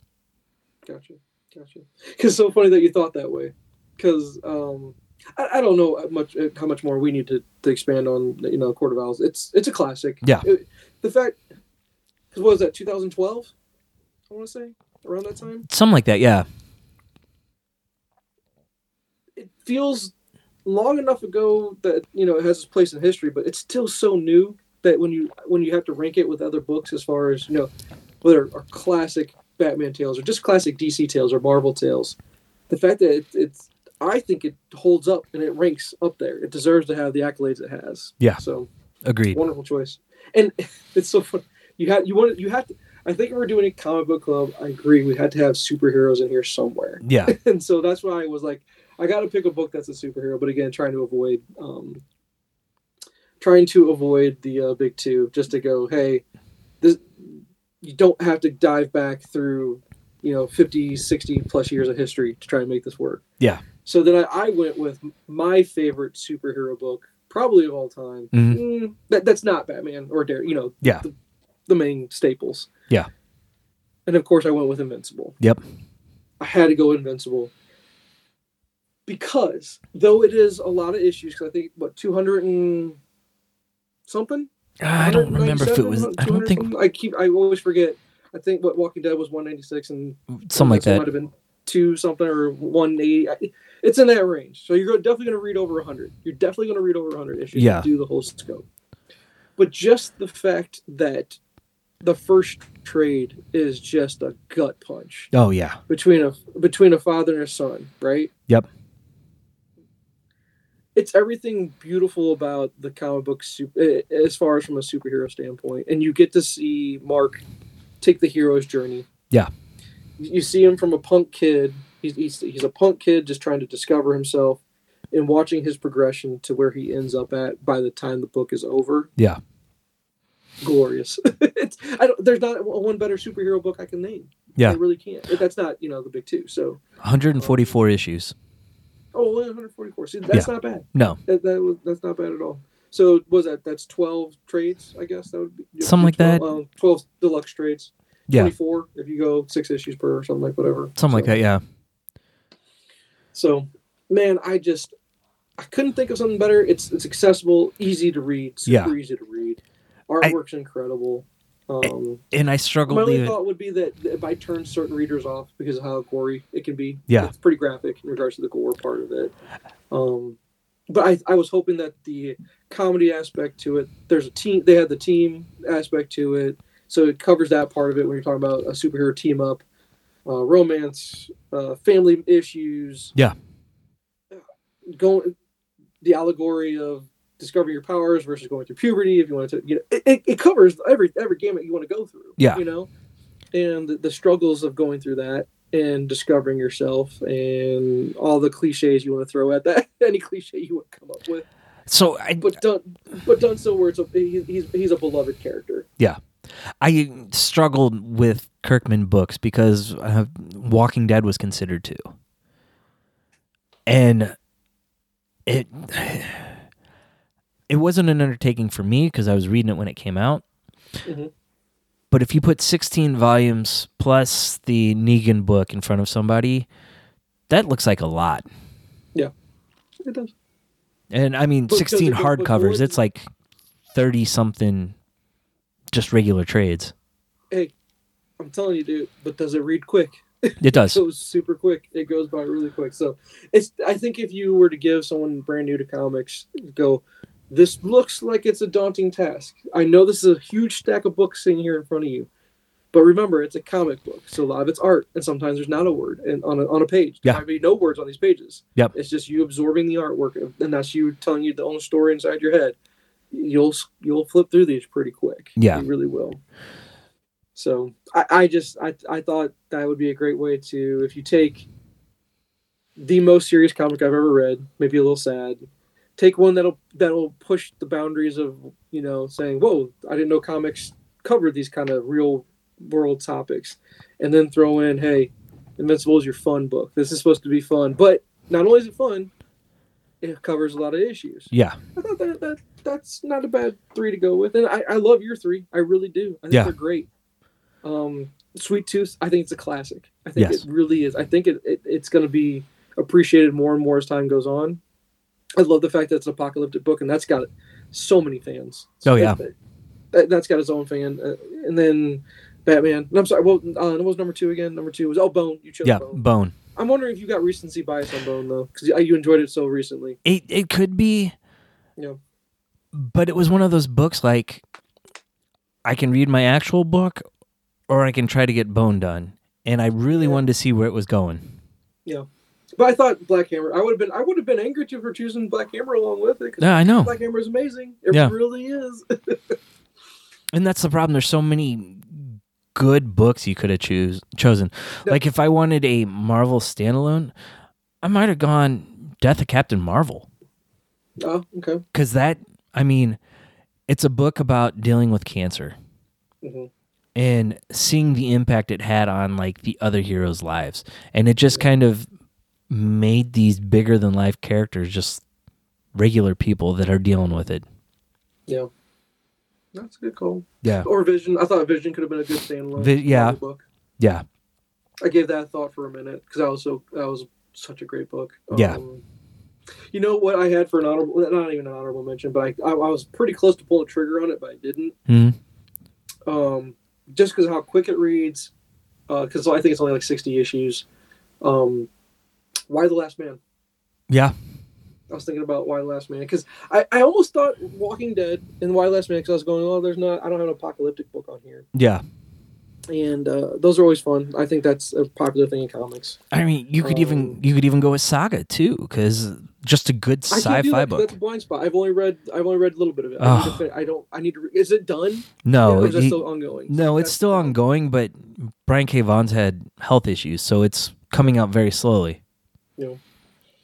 So, and then I almost thought about Ultimate Spider-Man, just because that's beloved as well, and it's very accessible, very easy to read. But I wanted to avoid that. I wanted to avoid it. I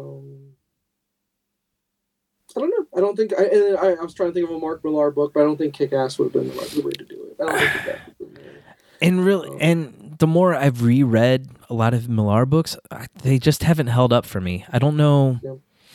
I don't know what it is. And like, I've made this comparison on here a few times. They've become more like a Jerry Bruckheimer, Michael Bay equivalent of a comic book, where it's more substance over, or more show over substance. Yeah. I don't have any issue with you saying that, but every now and then, though, to be honest with you, when you're watching a popcorn movie, that's what you need for a comic. I just don't want to have to think too hard about my comics. Yeah. I don't mind being challenged by my comics, we'll talk about that in homework here very shortly. Yeah. But I also don't want to sit there going, "What's going on? What are you doing here?" I don't want to have to struggle getting through something that I thought would be good, but you're trying to be smartest guy in the room thing, and it's not. This doesn't appeal to me. Yeah. When this is supposed to be my entertainment, my escape. And I don't mind the challenge. I don't mind when the books make you press the envelope and make you think a little bit more. But man, sometimes it's just like, whoa, this is just.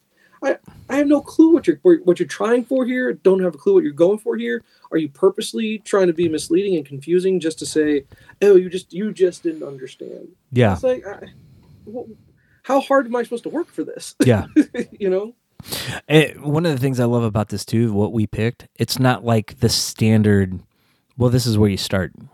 Watchmen, The Dark Knight Returns, those type of books. Yeah. And well, those are the books that you go, okay, if you enjoyed the intro to our book club, all right, now if you're going to become a comic book nerd, these are the holy grails. These are the ones that you have on your shelf, and these are the ones that you show, hey, if I'm going to be going down this road, I gotta represent. Yep. But yeah, no, I figured you probably wouldn't go with this. That's just too easy. It's the stable is too easy, and I don't think those books really draw you in. Because I mean, The Dark Knight Returns, yes, it's a classic, but man, it's not the easiest book either. No, it's not. The art it's okay. It's not the best art. It's not the best art in the world, but it's beloved for when it came out, for what it represents, and what it meant for the character. Yeah. Right. Yep. But I would think, if you were brand new to Batman, I think if that was your first dipping your toe into Batman, That's challenging. That's a challenging book to dip your toe in on. You might be done with Batman for a while. You might be. You're right. Absolutely. So, all right, no, there you go. I think that's a good book club. So maybe I stopped saying our 7 listeners. I think at one point I was saying our 8 listeners. I think one of our 9 listeners, because we're award-winning podcast too many times in a row. I've got at least 9 listeners on our tab now. Yeah, at this point. If they haven't read comics at this point, maybe hopefully they'll start reading. Yeah, and I'll draw them in. Yeah. So. Let's get to homework, but before we do homework, I had one quick question I was going to ask you in regards to Hickman relaunching the Ultimate Universe. Okay, well, that was on my homework. That's part of your homework? Okay. Yep. My question was going to be, is there a long run of books that he did as far as reintroducing it? Was there an event that happened, or was there just a one-shot of something that said this is what's going to do? Or was there a lot of books I need to get caught? Like, I need to do a long Hickman run to get ready for this thing. I don't think it's like Secret Wars where you had the long Avengers and Fantastic Four run to set it up.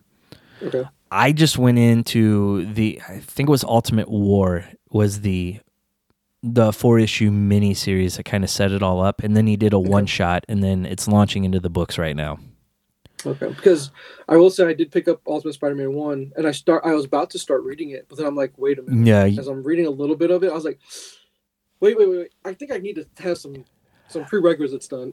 Yes. Some homework to do before I start jumping into that. So I read the 4-issue miniseries, I think it was Ultimate War is the name of it, where it's the maker setting up the new Ultimate Universe. Okay. But the maker made it over to 616 then. He did in Secret Wars. Him and Miles were the 2 guys that survived from the Ultimate Universe. The original Ultimate Universe. Okay. So, all right. So I need to do homework. So I'm not going to read that issue. I'm just going to let that sit for a while. Sorry. I thought you had more to say. I wasn't trying to leave you hanging there. No. Or also I thought you were lost in your thoughts about where else to go with that. So no. So no, I'll let it sit for a while until I can get to that stuff. Yeah, because then there's a one-shot that came out between Ultimate War and then Ultimate Spider-Man 1. And I didn't know that, so I picked up Ultimate Spider-Man 1, and I read the intro page, and I'm like, I don't remember any of this that they're explaining. Yeah. And so I went and did research and found it, and it popped up on Marvel Unlimited this week. Okay, so that's what I was going to ask you. Is all the stuff that leads up to, is that on the app already? Yes, it is. It is, okay. Yeah. Yeah, because I'm trying to decide. I'm like I told you last week, I'm ready to ramp up and get back into comics, and I'm trying to decide, do I go ahead and just pull the trigger? I don't know, because you have both apps. Are you still happy with the DC app, or are you not doing too much with it right now? No, I'm jumping back and forth a lot because I'm still getting caught up on all the X-Men stuff to get to the Fall of X. Okay. Because I'm actually going to pick up the books of that just so I can have the bookends of the whole Krakoa run. Okay. But I'm still jumping back and forth because I'm reading a lot of stuff on a regular basis, like Batman and Robin, Green Arrow. I'm trying to stay caught up on Superman. There's just so much stuff. What's DC's lag? Like how many months back, or how many? Do you have to wait 3 months for the issue that came out? It depends on what plan you have. The basic plan, it's 6 months. Okay. The Ultra plan, which is what I ended up getting, is 1 month. That's not bad. No, that's not bad to have to wait a month. So okay. Yeah, you're still pretty current doing that one. Yeah.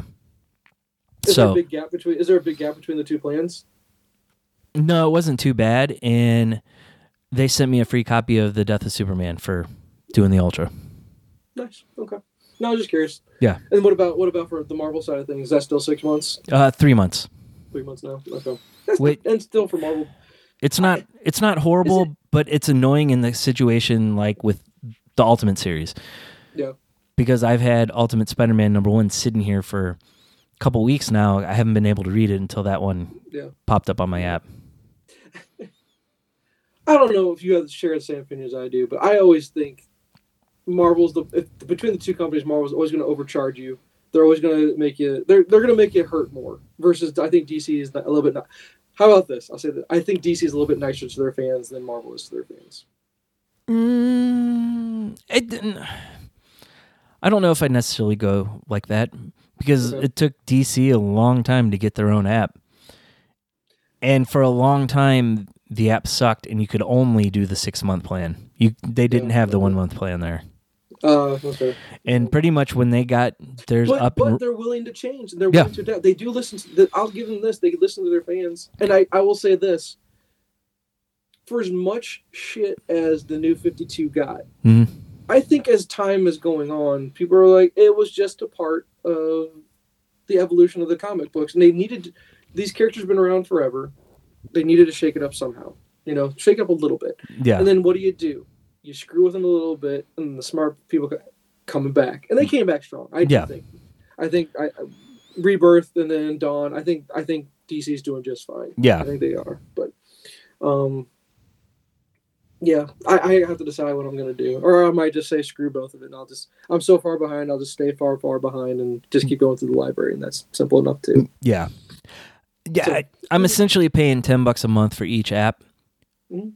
I would be paying a lot more for comics if I was. Oh yeah, absolutely. Yeah. And hell, I think Ultimate Book. What was that? Was that a 5-book? I think. I think so. Almost 6, 5 or 6. Yeah, if I remember correctly. And Black Panther just came out. I'm going to see if I can find a copy of it. Apparently, it's one of the best-selling books Marvel's had in a long time, and they've already done it. They're already starting a second printing of it. Oh, they do. Oh, wow. Who's the writer on it? Oh, I don't remember who it was. Someone decent name though. Why is it so popular? I don't know. Yeah, you'll find out, I guess. Yeah. Yeah. So all right. I'm going to the shop this weekend, so I'm going to try to grab it. Gotcha. And I'm guessing they started with a new number 1. Yep. Yeah, okay. So all right, homework. What do you got as far as movies? Okay. You got a lot? No, I don't have a lot. I had this movie sitting in my queue for a long time on, I think it was on Prime, The Mandela Effect. That's about a guy whose daughter dies, and as he's trying to deal with the grief of it, he notices small things are changing. A title of a TV show is not what he remembers. Mm-hmm. Well, he starts looking into multiverse and simulated reality. And he comes to the conclusion that he's living in a simulated reality. And he meets a professor who has all these theories and built a computer to try to reset it. And he said every time that he's gotten to the point of resetting it, something happens to prevent him from doing it. And so as the main character is about to, he's a computer programmer, so he was going to help him. All of a sudden, his daughter's back. And he doesn't know what's going on, and his wife ends up going crazy because of the daughter, and at one point yells at her, "You're not supposed to be here." It was a messed up movie. It was really good, though. I enjoyed it a lot. How old is this? I believe it's 2022. Huh. Who was in it? Anybody? A bunch of no-names? Yeah, the main guy I thought was Charlie Cox at first, but it's not Charlie Cox. He looks just exactly like him. The professor was Clark Peters from The Wire. He was the older guy that did all the wiretapping. Hold on. I'm pulling it up. Okay. 2019 sci-fi thriller, 1 hour 20 minutes. So quick movie. That's nice. I appreciate that. Yeah. You'll see Clark Peters. Oh, that's is that Luther? Or was his name on the show? I don't remember what his name was. Yeah, his name. He was one of my favorites on the show. He was awesome. Yeah. He's also in John Wick. Yes.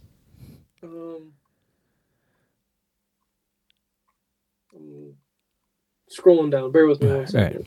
Clark Peters, yeah. Dr. Fuchs. Yes. Fuchs.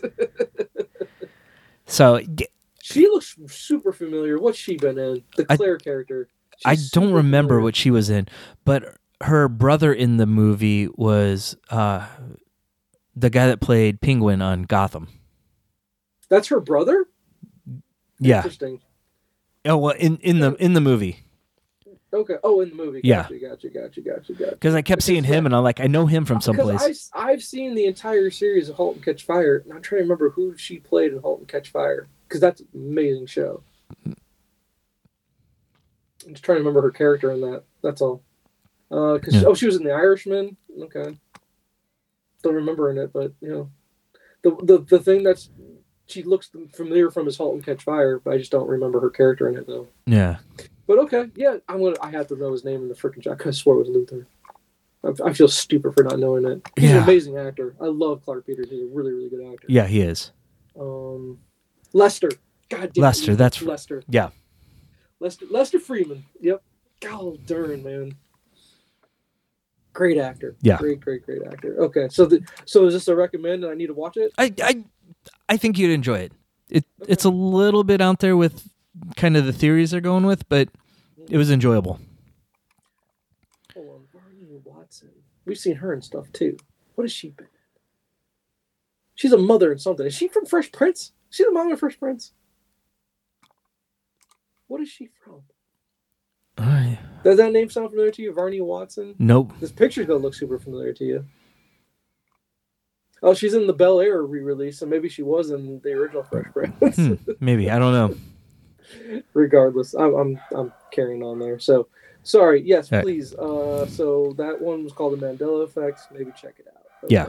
Gotcha. All right, man. So what else you got? The Greatest Night in Pop. Is that on Netflix? Yes, it's the documentary about We Are the World. Oh, okay. Yep. Oh, it was amazing. Okay. Just how they had to pull this off in such a short period because everyone was in town for one of the music awards. And they did it all in one night, and they were there till like 4 a.m. Because I guess Steve Perry makes an appearance in the movie? Yes. Interesting. Yeah. He's one of the singers on it. Well, I know that, but still, I thought he kind of just stays out of the limelight for the most part. Yeah. Kind of the weirdest thing seeing in it was Dan Aykroyd in there. Because this is a little bit after Blues Brothers. Okay. But he looks so on a place compared to all these rock stars. Right. Yeah. I see Bruce Springsteen was in it. Did you ever hear the story about Bruce Springsteen in St. Louis? Yes. I love that story. That's a great story. It is. I gotta make them eggs. Yep. Do you want to come back to my house and have breakfast? It's so crazy, right? It is. But he's probably on shrooms or something. I don't know. He was on. Anyway. All right. TV shows. We finished Loudermilk. What a good show. I have no idea where we're at with it right now. We're so behind now. I'm lost where we're at. I probably need to rewatch it because Aaron just blew through it, and I got a lot of it. Yeah. And it was hilarious. Okay. Yeah. Oh, I love it. I love it. It's so good. The character's great. Yeah. Yeah. I watched the first episode of Mr. and Mrs. Smith. The new one. Yes. On Prime. What do you think? It was slow, but I enjoyed it. This is a take on the movie, right? It's a totally different take on the movie. Totally different take, though. Okay. Written by Donald Glover. Okay. I think he directs some of it. I don't know if he directed this first episode. But basically, rather than being spies that are married that don't know they're spies, they are both recruited by the same agency to act as husband and wife to do missions. Gotcha. Okay. And so... different take. Yeah. And the first episode, you're kind of sitting there and you're watching and like, this is kind of slow. And then all of a sudden you're like, holy crap, did that just happen? Okay. So I'm curious. I'm going to watch the rest of it that's out right now. I think it's a weekly thing though. So it's like 3 episodes and then wait a week. Might be worth it to let it go. Yeah. So I check it out. Okay. Last thing I have, besides single issue of comics, which I'm not going to get into all those, I read Volume 4 of Something is Killing the Children. It's kind of an origin story for Erica, our point of view character from the first 3. Mm-hmm. That's such a good book. I love that book. I've read this one already, but I had to reread it because I got a couple volumes for Christmas and I was behind and I wanted to be completely caught up. So doing the reread of that. I think that's a book where if I were wanting to try it again, I think I'll let the whole series come to a conclusion. I think that's probably better read as one long story versus trying to read it, go to something else, come back to it, and try to remember what happened kind of thing. Or at least kind of get the arcs that are put together. So like the first 3 books are really one arc. I think Volume 4 was kind of more of a standalone thing, kind of explaining how she gets there. Because it's a flashback, right? Yeah, So yeah. that makes sense. And then I have the House of Slaughter books, which is more of the origin story of the house that they're from. Yeah. And then they had a one-shot that came out that was about one of the different houses that I picked up and need to read, so... Okay. Tinian's killing it. Okay. I also picked up, I think it's called Family Tree by Lemire. It's 2 or 3 trades and that's it. I just happened to see it for sale on Reddit and bought it. So looking forward to reading that next week. All right. So here, let me get through these here real quick. Okay. Dumb Money. I finished Dumb Money. I don't know if you finished that whole thing. Yes. Very enjoyable. Yeah. Very, very enjoyable. Last year was good for the kind of event biopic type thing with Tetris and Dumb Money and Beanie Bubble and all those movies. I think this might be the first thing that Pete Davidson's been in where I didn't hate him completely. But I haven't seen King of Staten Island, so I need to see that. He was really good in that, but that just kind of felt like a Pete Davidson role, not being Sideswipe in Transformers. Yeah, exactly. But it's a super interesting story. Paul Dano was incredible in it. I thought he was great, but he's pretty good. He's great. He's great just about everything he's in. Yeah, he is. One of those underrated actors. Yeah. Seth Rogen was very hateable in it because I just hate that guy. And then the fact that we also got what's his name? Ron Swanson. What's his real name? God darn it. Oh. We got him. Nick Offerman. We got Nick Offerman. Anytime Nick Offerman's in something, it's going to be good. Yeah. I didn't even recognize Sebastian Stan at first. I know, right? Really, really different, but very hateable character as well. Yep. But just one of those fun things because it's just so crazy. Because I watched that on Reddit. I feel stupid. I wasn't able to get involved with it, and I didn't make any money off it, so I'm stupid. But yeah, you missed out on your millions. Here's the difference. Once it would have got up to a certain point, I would have sold immediately. Yep. I would never have held. No, I don't care. I'm out. So doesn't matter. I'm good. I would have more money than I would have ever known to do with. So I would have been just fine. Not like your nurse there is still holding on to it. Right? Yeah. Oh my god, I felt so bad for her. Ugh. Yeah, of all the people that needed the money. Yeah. I turned one off and didn't even try to finish it. It's called Don't Let Them In. It was supposed to be a horror movie. It said a mixture of You're Next and The Purge. Yeah. I don't know where. I think it's maybe a British movie. Somewhere overseas. It's somewhere, and it was dark as far as just the color of the movie was like gray. Yeah. Gray. And I was just like, it's not a black and white movie. It still has color, but it was a gray movie. And I couldn't understand what they're saying sometimes. Yeah. It was the slowest thing. I'm like, this is a horror movie. Let's get to the horror. It just never got there. And I was like, I'm done. I'm not going to wait 40 minutes to get to the horror. Yeah. Get out of here. What are you doing? So turn that off. Then I got Mission Impossible Dead Reckoning. Okay. I did get that. I got it at the library. And very enjoyable. It's just your normal Mission Impossible movie.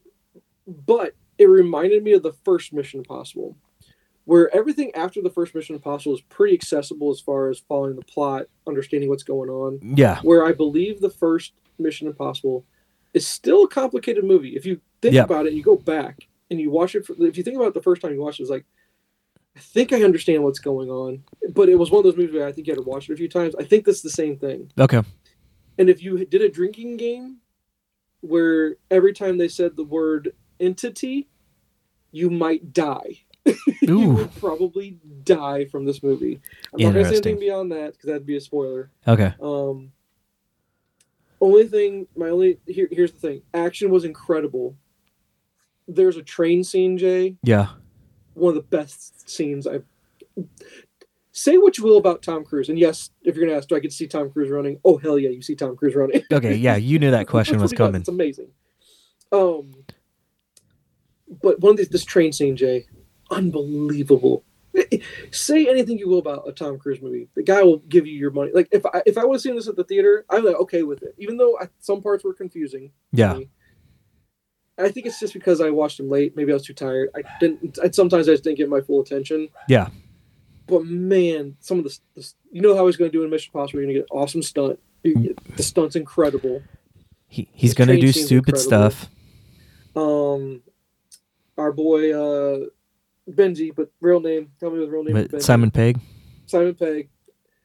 My only critique about this movie of Simon Pegg is there's not enough of him in it. Because I put him in all the time because I love Simon Pegg.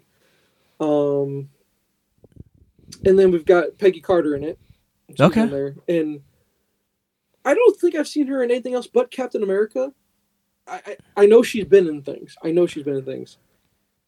My biggest compliment to her is that she fits well into the movie, and she's stunningly beautiful in this. And when I think about Peggy Carter, she just wasn't that stunning. You know, she's pretty. She's a pretty, character. Yeah. But in this movie, she's stunningly beautiful. I'll give her that. And I know that's not the best critique we should give it, but it's the thing that stood out, so I'll share it. Yeah. And her character's fun. It's a fun character. And Tom Cruise is just doing what he does. And it's not a cliffhanger ending per se, but I can't wait to see this. I want to see how it finishes. I want to see it because it's part one. It's Reckoning part one. It's not part one anymore. They're changing the name of the second one.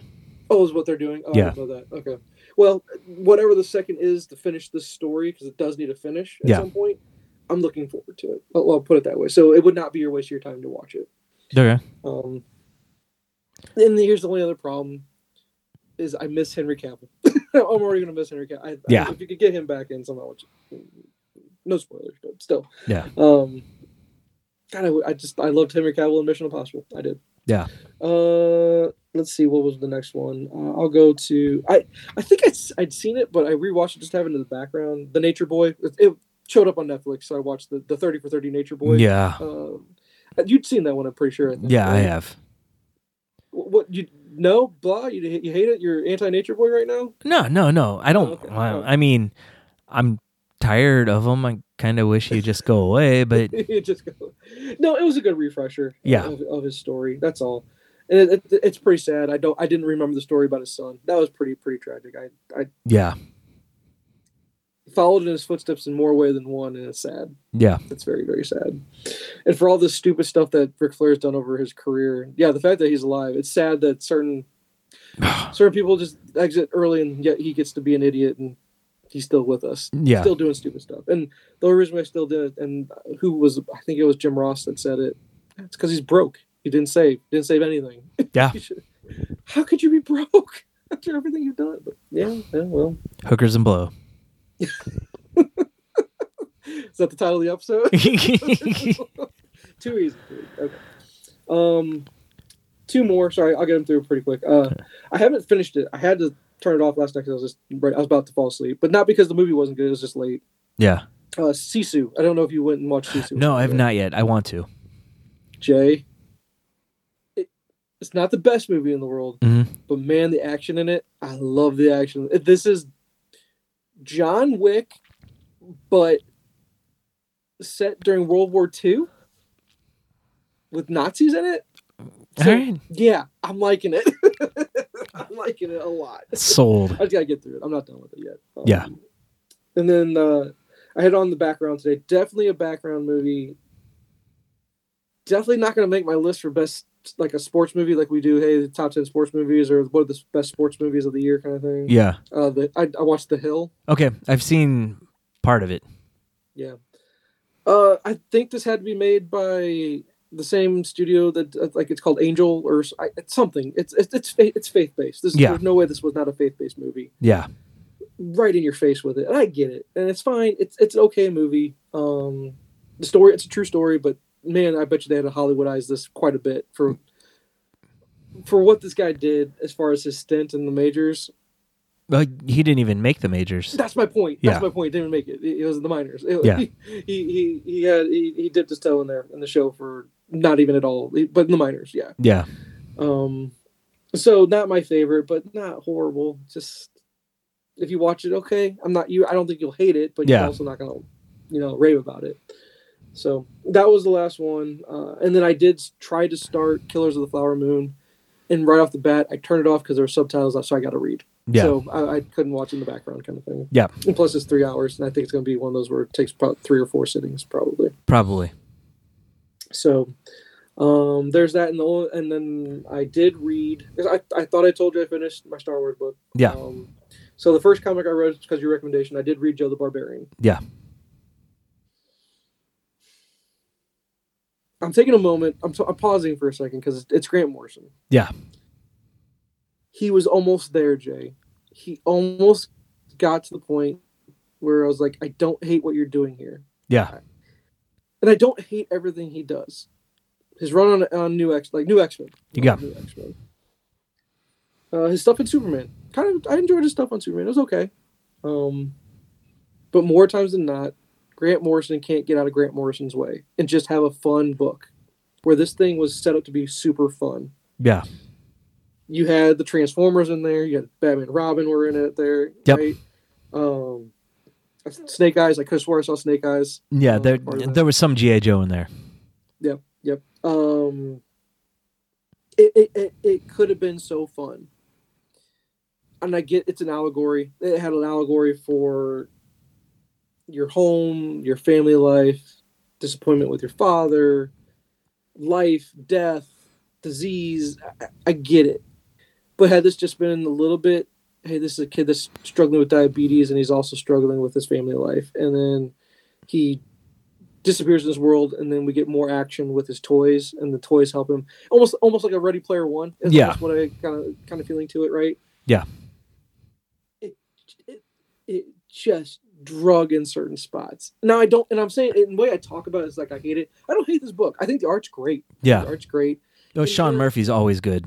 Yeah, he's really good. And at points where it wasn't trying to be the smartest book in the room, it was fun. And when it's fun, it's great. Yeah. I had a really good time with it when it's fun.